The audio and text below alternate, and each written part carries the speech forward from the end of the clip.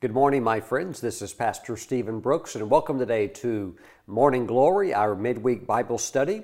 Let's take our Bibles and go today to 1 Samuel chapter 22, and let's start in verse 1.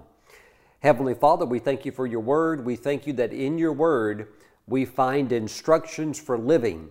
So, Father, out of the life of David, out of your word, let us discover the truths that will encourage us and keep us off the slippery slope of discouragement.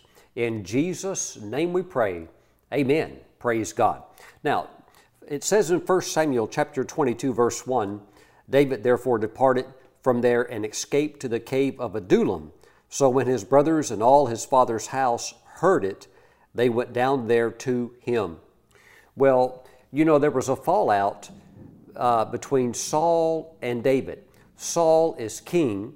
He's very jealous, he's very insecure, and he's very undeveloped.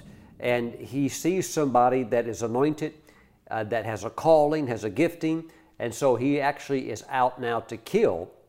Not just that anointing on David, he's already tried to kill David several times, and he's really out to get him now. So David has had to flee, and he's on the run, and this is going to be a on-the-run experience that's actually lawful, but he's on the run, and he's going to be going through this for quite some time. He's going to wish it would end, but as we know, it does not end overnight, and it appears to go on for several years. And we want to talk about that today. Notice it says that when he went to the cave of Adullam, that his brothers and all his father's house heard it. They also went down to where David was at. When Saul decided to kill David and made an all-out attempt to capture him, no matter where this guy goes, we're going to find him, we're going to hunt him down, track him down, and we're going to kill him. Well, you know, that was not good for his family. So his brothers realized, hey, you know, if Saul's going to kill our brother, he's going to try to also kill us because this is not a good situation. So the brothers are wise enough to know we better go catch up with David because just being his brother, just being associated with him as a family member has already made us on the most wanted list. And also it says in verse 3, then David went from there to Mizpah of Moab, and he said to the king of Moab, please let my father and mother come here with you till I know what God will do for me. So this was also a situation where David realized not only is his life in danger from Saul, a very jealous, tyrannical leader, but his whole family now is in jeopardy because of him. So he has to take his father and mother to the area of Moab, which is outside of the territory of Israel. Moab normally being an enemy of the nation of Israel because it was a very heathenistic, paganistic type tribe.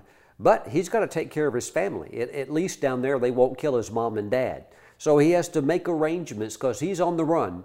And Saul was so cruel that if he could, he would have killed David's father, Jesse, and even his mother. So very wise thinking on behalf of David to make sure that his family is out of the picture, out of the situation, and not in an area where Saul can get them. So his brothers decide, hey, we're just going to hang out with you.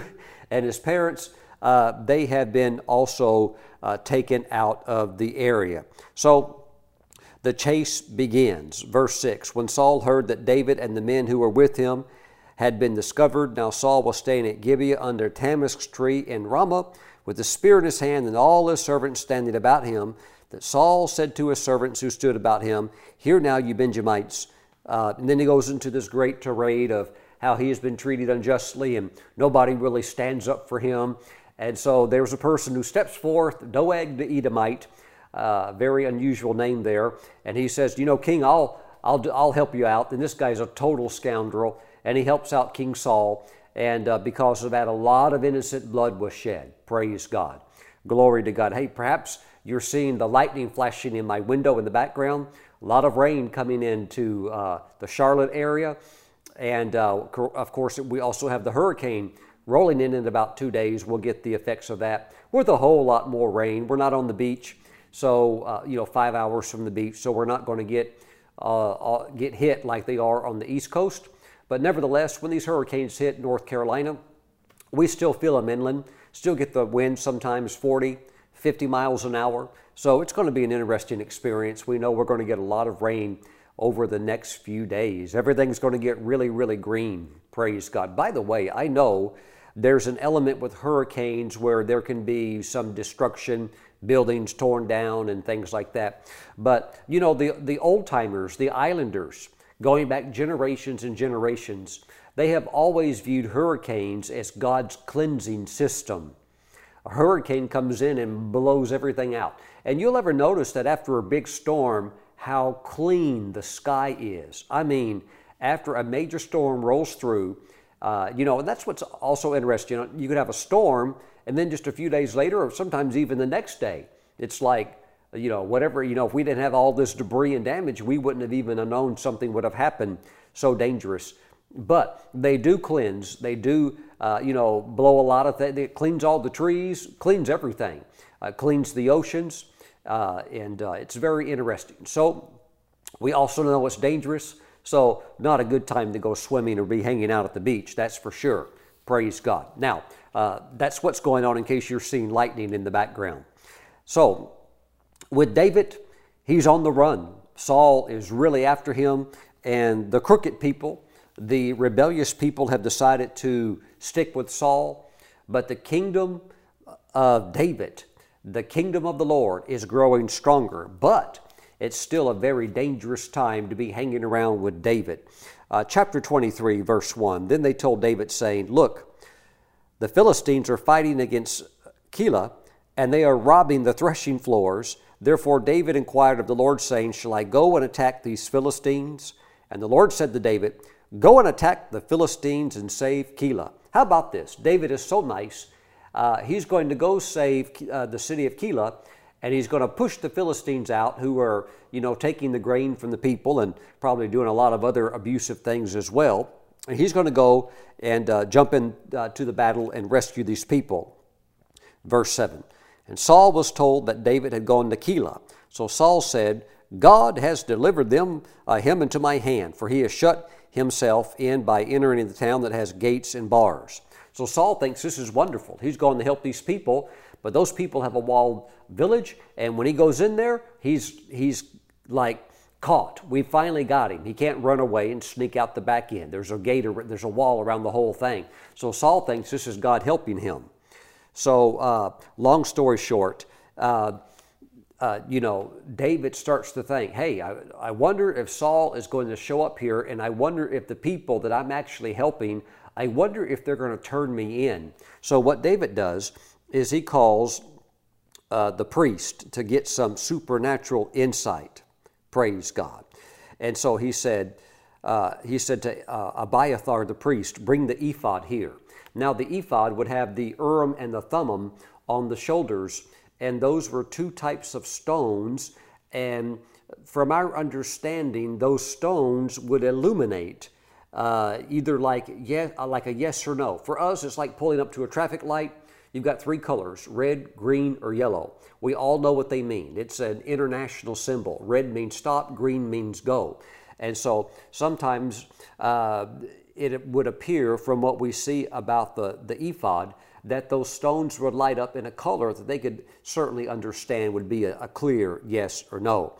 Then David said, O Lord God of Israel, your servant has certainly heard that Saul seeks to come to Keilah to destroy the city for my sake.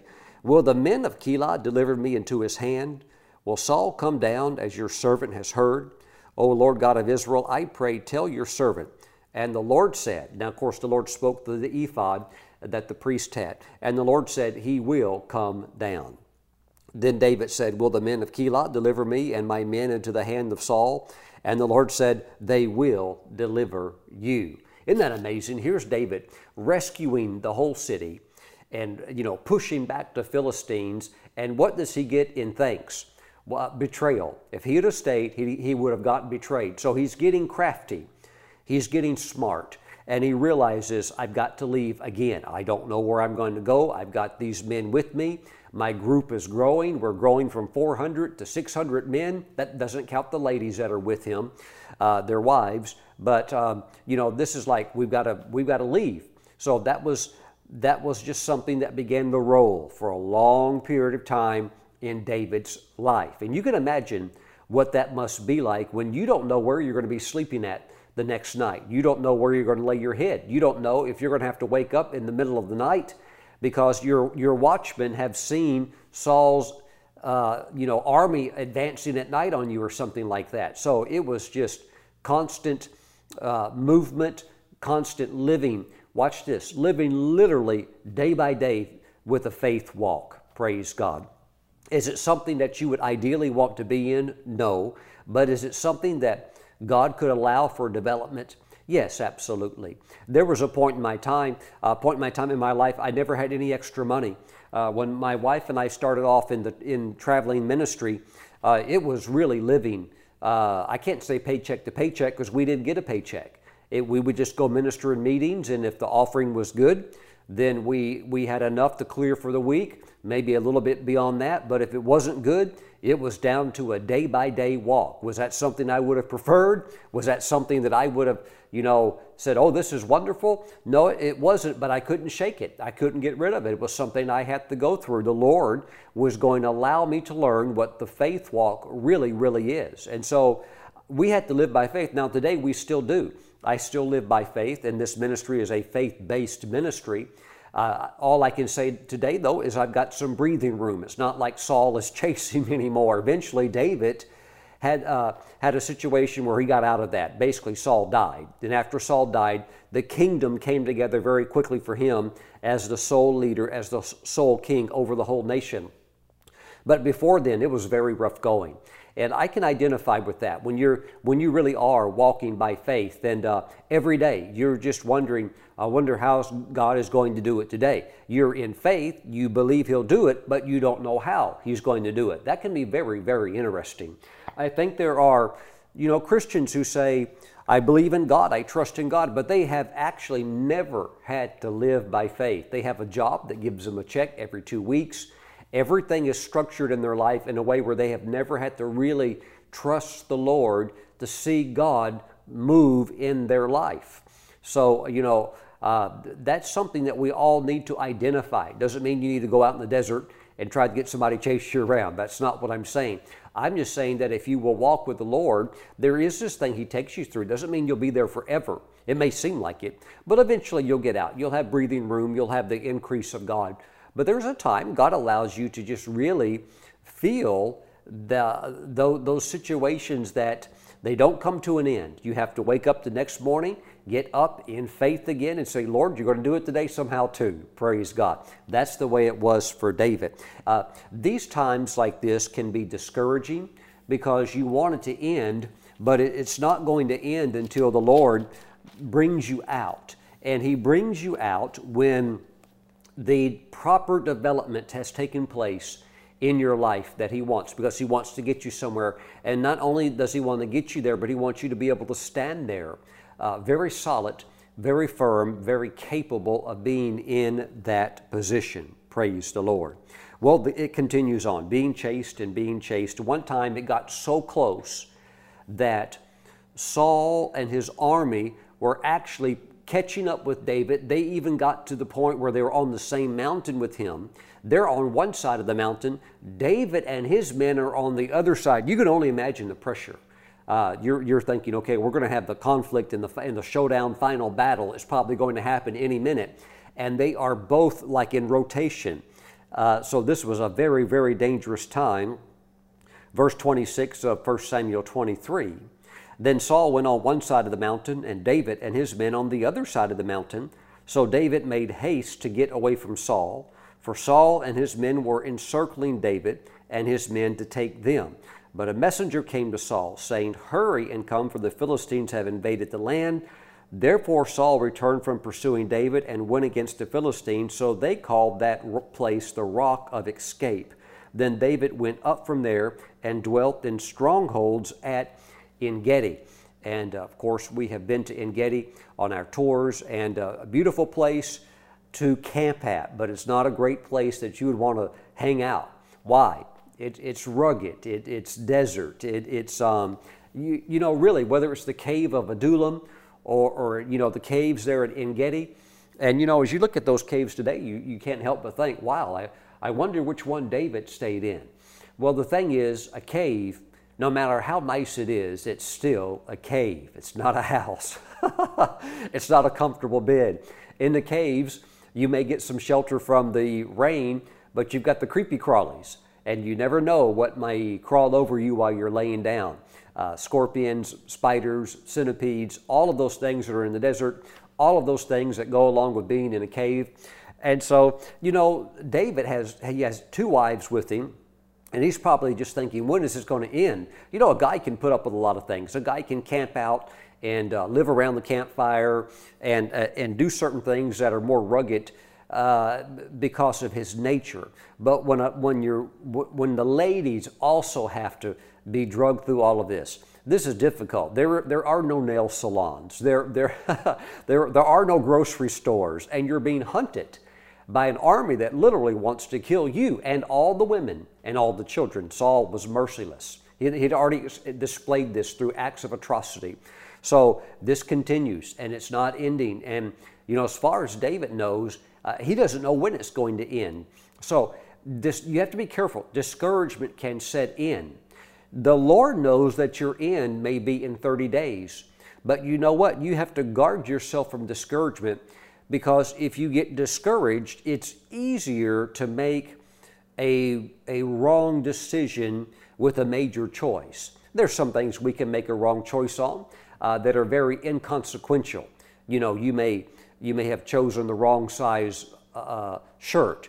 You may have made the choice to put your socks on backwards. The right sock went on the left foot and vice versa. Those things, no big deal. But there's other choices you can make that if you get into discouragement, you may realize, I just did something, and now you can't back out of it. So you have to be careful and guard your heart against discouragement. It can really drain your energy. So you want to stay full of the joy of the Lord. That doesn't mean that if there's something that is deserving of of tears or sorrow, there can't be expression for that. But I'm talking about normal everyday living. When you're maybe in an extended type David situation, you can't get into discouragement. It's not going to help you. You're just going to have to keep on going, get up, keep praising the Lord, and know that eventually God is going to bring this thing to an end. David went on to have 2 times where he was allowed supernaturally by God to stand right next to Saul. One time, David and his men were hiding in a cave, and Saul had to use the restroom. Now, Saul's out on the hunting party. Who are they hunting for? David and his men. They want to kill all of them. So Saul tells his commanders, I've got to go to the bathroom. I'll go over here into this cave so I can relieve myself. He didn't know that David and his men were actually hiding in that cave. So there was an opportunity that David could have killed Saul. But he said, I'm not going to do it this way. I'm not going to touch the Lord's anointed.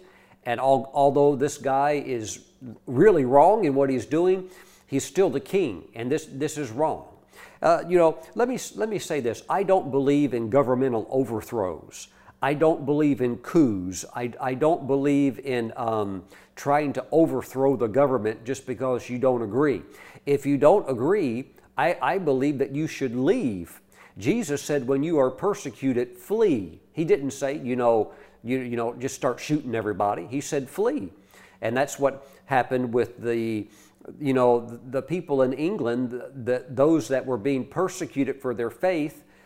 They just basically said, look, obviously the religious culture here is not going to change. As long as we're here, we're going to be persecuted, we're going to be killed, we're going to be martyred for our faith, so we can either just all die or we can leave. So they left, and they were seeking religious freedom, which is why so many of them came to America. So, you see some of these war-torn countries, sadly enough, in some parts of Africa, where some of these nations, it has been nothing but one governmental overthrow after another.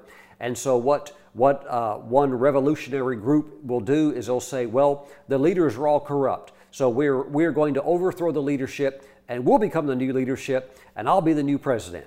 And so they overthrow them. And then you know what? They're just as corrupt as the former leadership or worse. And it just happens over and over and over. Now what happens? Now you have no stability. Now your currency is completely worthless if you even have a currency. And it's literally every man for himself. And it's a lawless place, a very dangerous place to be. So, you know, I think we always need to honor leadership, even if we don't agree with it.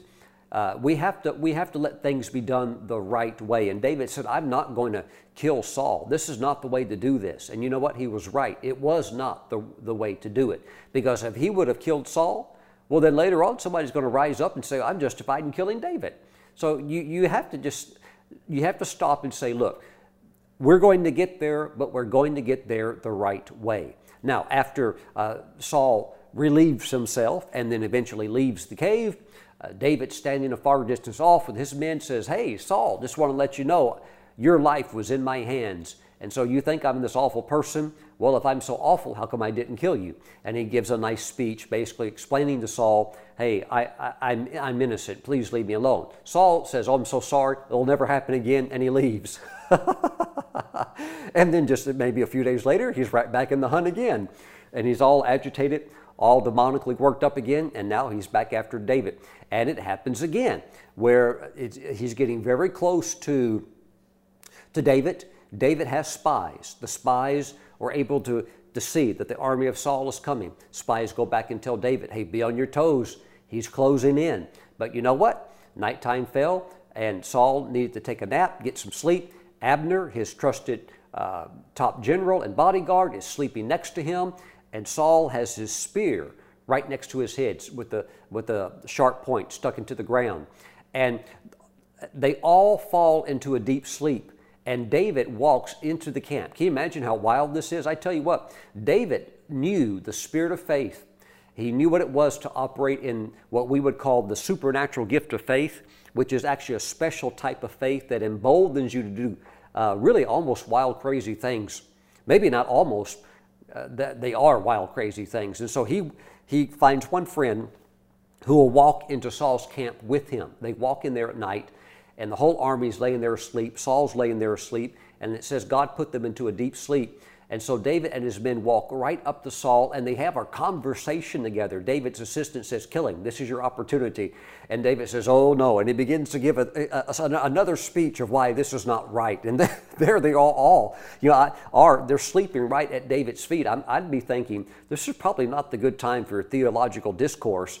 But David is so comfortable in the Spirit that he gives another discourse about why it's wrong to kill God's anointed. This is not the right thing to do.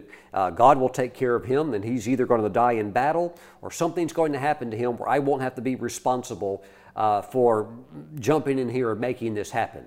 So they take the spear, they take their water bottle, and they exit the camp, get a long distance off, and David shouts from the top of a hill, hey, Abner. He wakes up Abner, hey, you're not a very good guard. You really deserve to die for what you did. You allowed the king to be completely unprotected. Well, Saul recognizes David's voice and says, David, is that you, my son? He says, yep, it's me.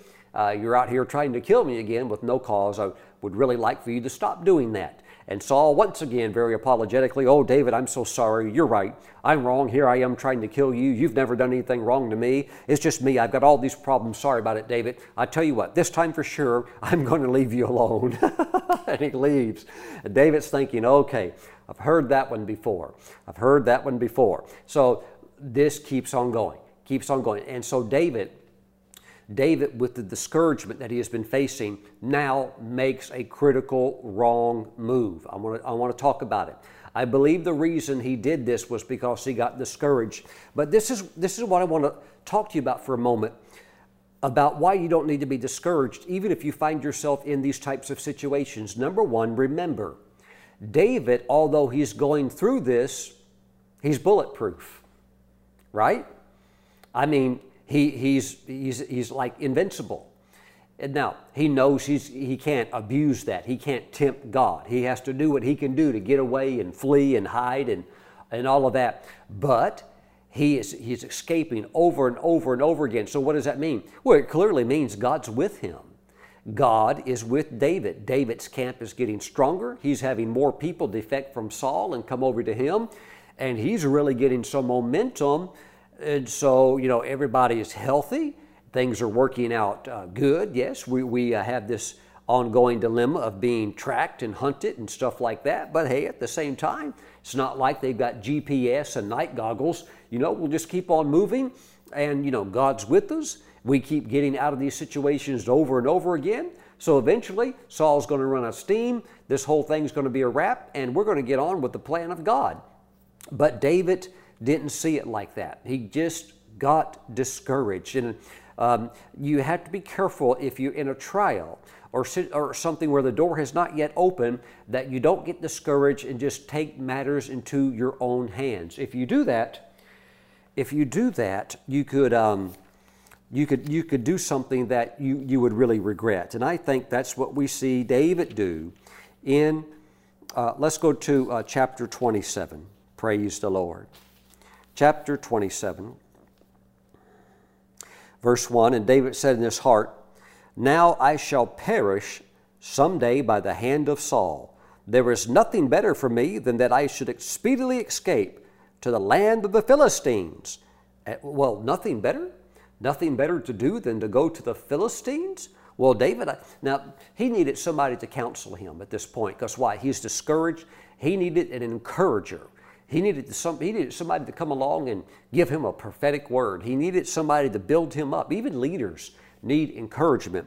But it appears that he's at a point where he's already made up his mind. He said, "There's nothing better for me than that I should speedily escape to the land of the Philistines, and Saul will despair of me to seek me any more in any part of Israel, so I shall escape out of his hand." Then David arose and went over with the 600 men who were with him to Achish, the son of Maoch, king of Gath. Almost unbelievable that he goes to not just to the Philistines, but he actually goes to the hometown of Goliath, the same Goliath that he killed years earlier, when he was just being raised up by the Lord. Absolutely amazing. And so now he's there living in Gath. He actually stays there 1 year and 4 months, just on the outskirts of the city, but also kind of on the outskirts of the border of Israel. So he's a little bit in no man's land, but technically he's in the land of the Philistines. And it is true that when Saul heard that he went to the Philistines, Saul, he had to pull back, because he can't really just come into another country's territory, or now he's going to have an all-out war with the Philistines, and he doesn't want that. He just really wants David dead. So, you know what? That was not a good move on David's part.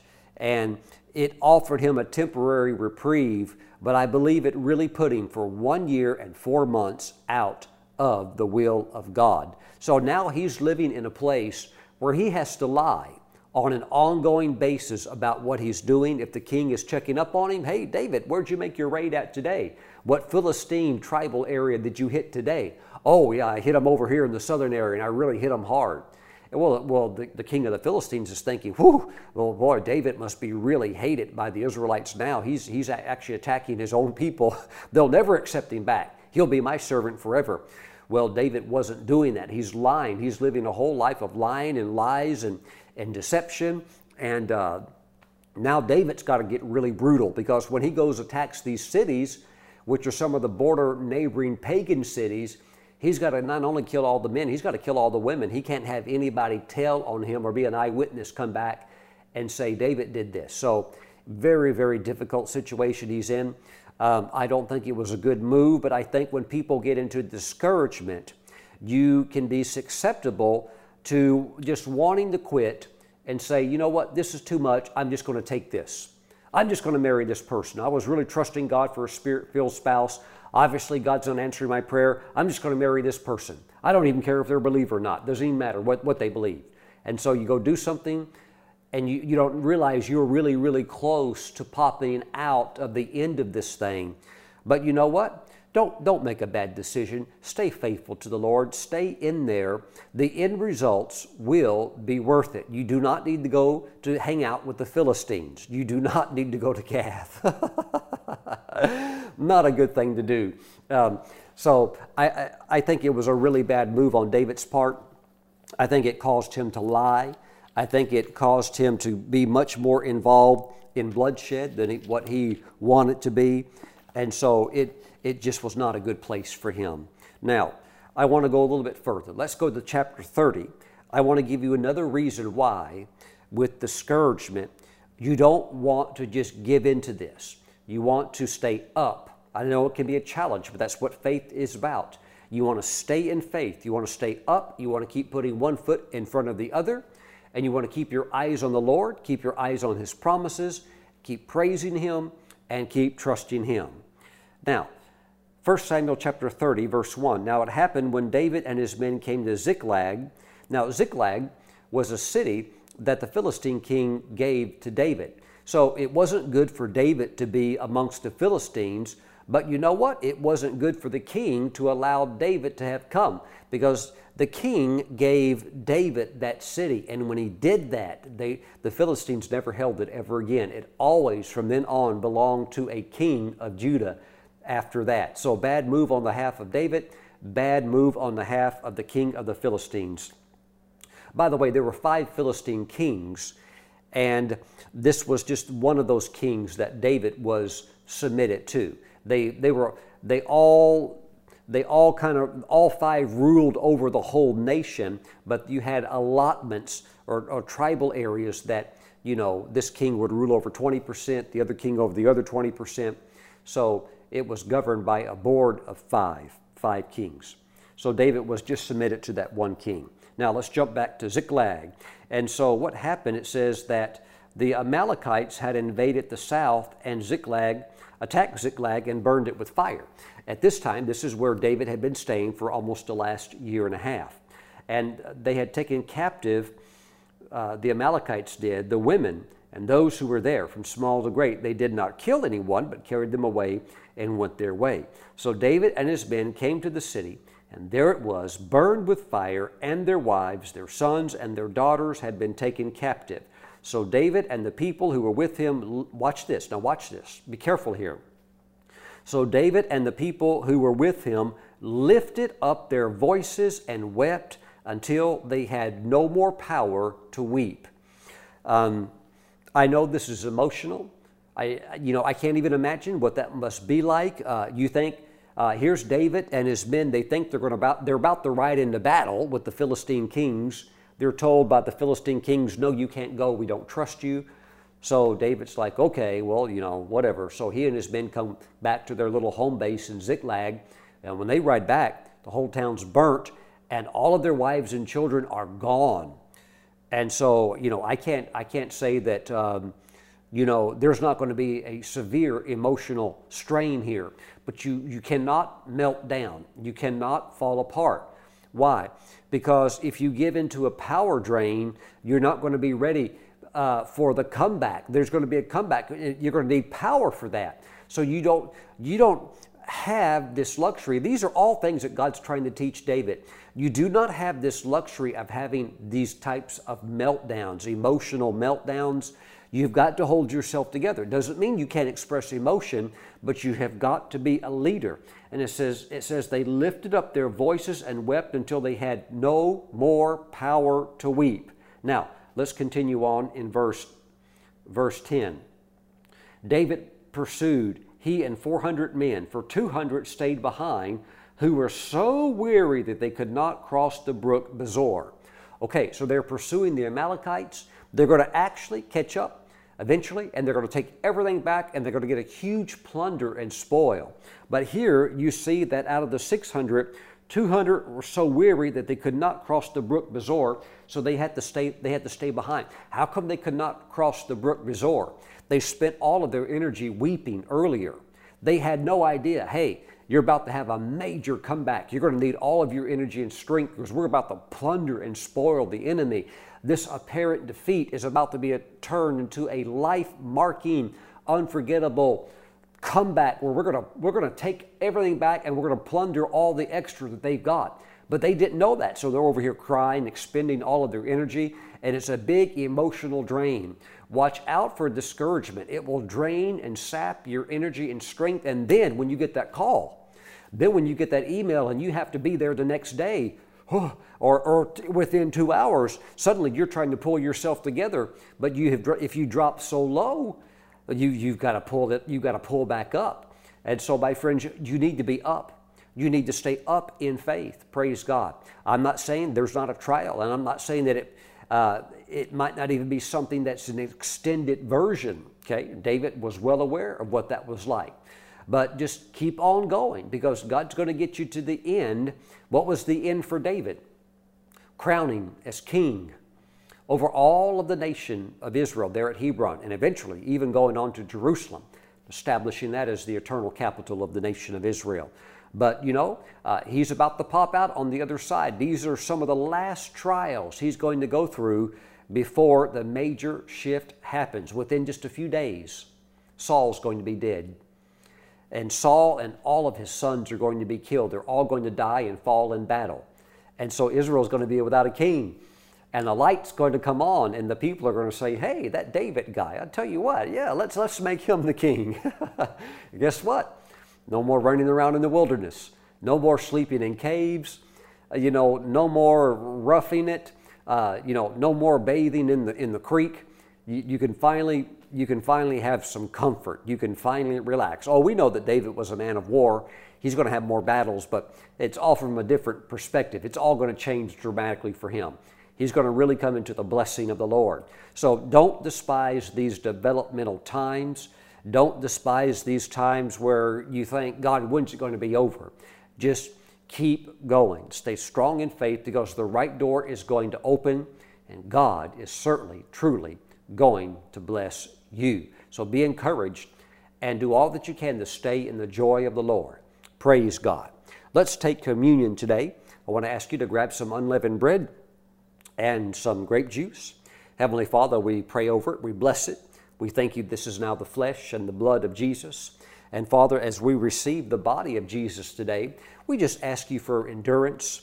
We thank you for patience. Father, we thank you for even what's described in your word as long-suffering, which is an ability to endure something long that can be unpleasant. So Father, we just thank you. We know that you are doing a great work of development, and you are building up the church to bring the glory back to manifest the glory through. And we just thank you, Father God, for all of the traits, qualities, and characteristics of Christ manifested in our lives. We praise you, O God. We praise you through all of life's situations. We thank you, Father, in Jesus' name. Now, Father, by faith we receive the body of Jesus, and we thank you, Father, for our brothers and sisters in the Lord, as together we are the body of Christ, and we receive the body of Jesus, Father, now in His name. Amen. Let's receive. I know that you may want to feel like just crying and just saying, Lord, what's the use of trying? It seems to work for others. Lord, it works for Pastor Stephen. Why does it work for me? But you know what? I'm very, very familiar with trials.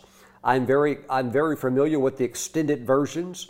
But one thing I've discovered is that eventually they all come to an end, and then you go into the next blessing that God has for you. Hallelujah. So don't let yourself fall apart. Keep the faith. Don't have these big crying, weeping, meltdowns and stuff like that. It doesn't do any good. It doesn't do any good. It doesn't change anything. Just get up, keep on going. Let me say this. You're going to need that energy.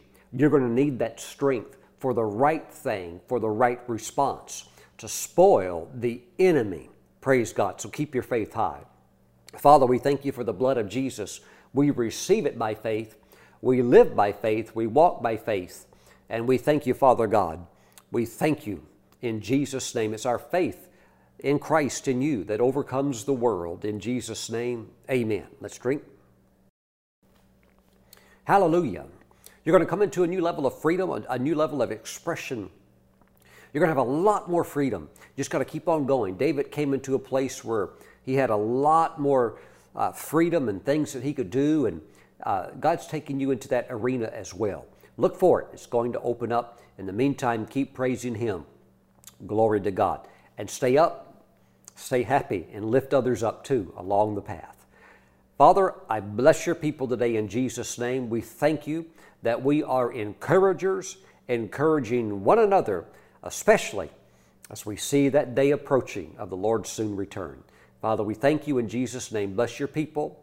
In Jesus' name, amen. Thanks for watching. I'll see you back real soon. Bye-bye. For more information about the ministry of Apostle Stephen Brooks, visit our website at stephenbrooks.org.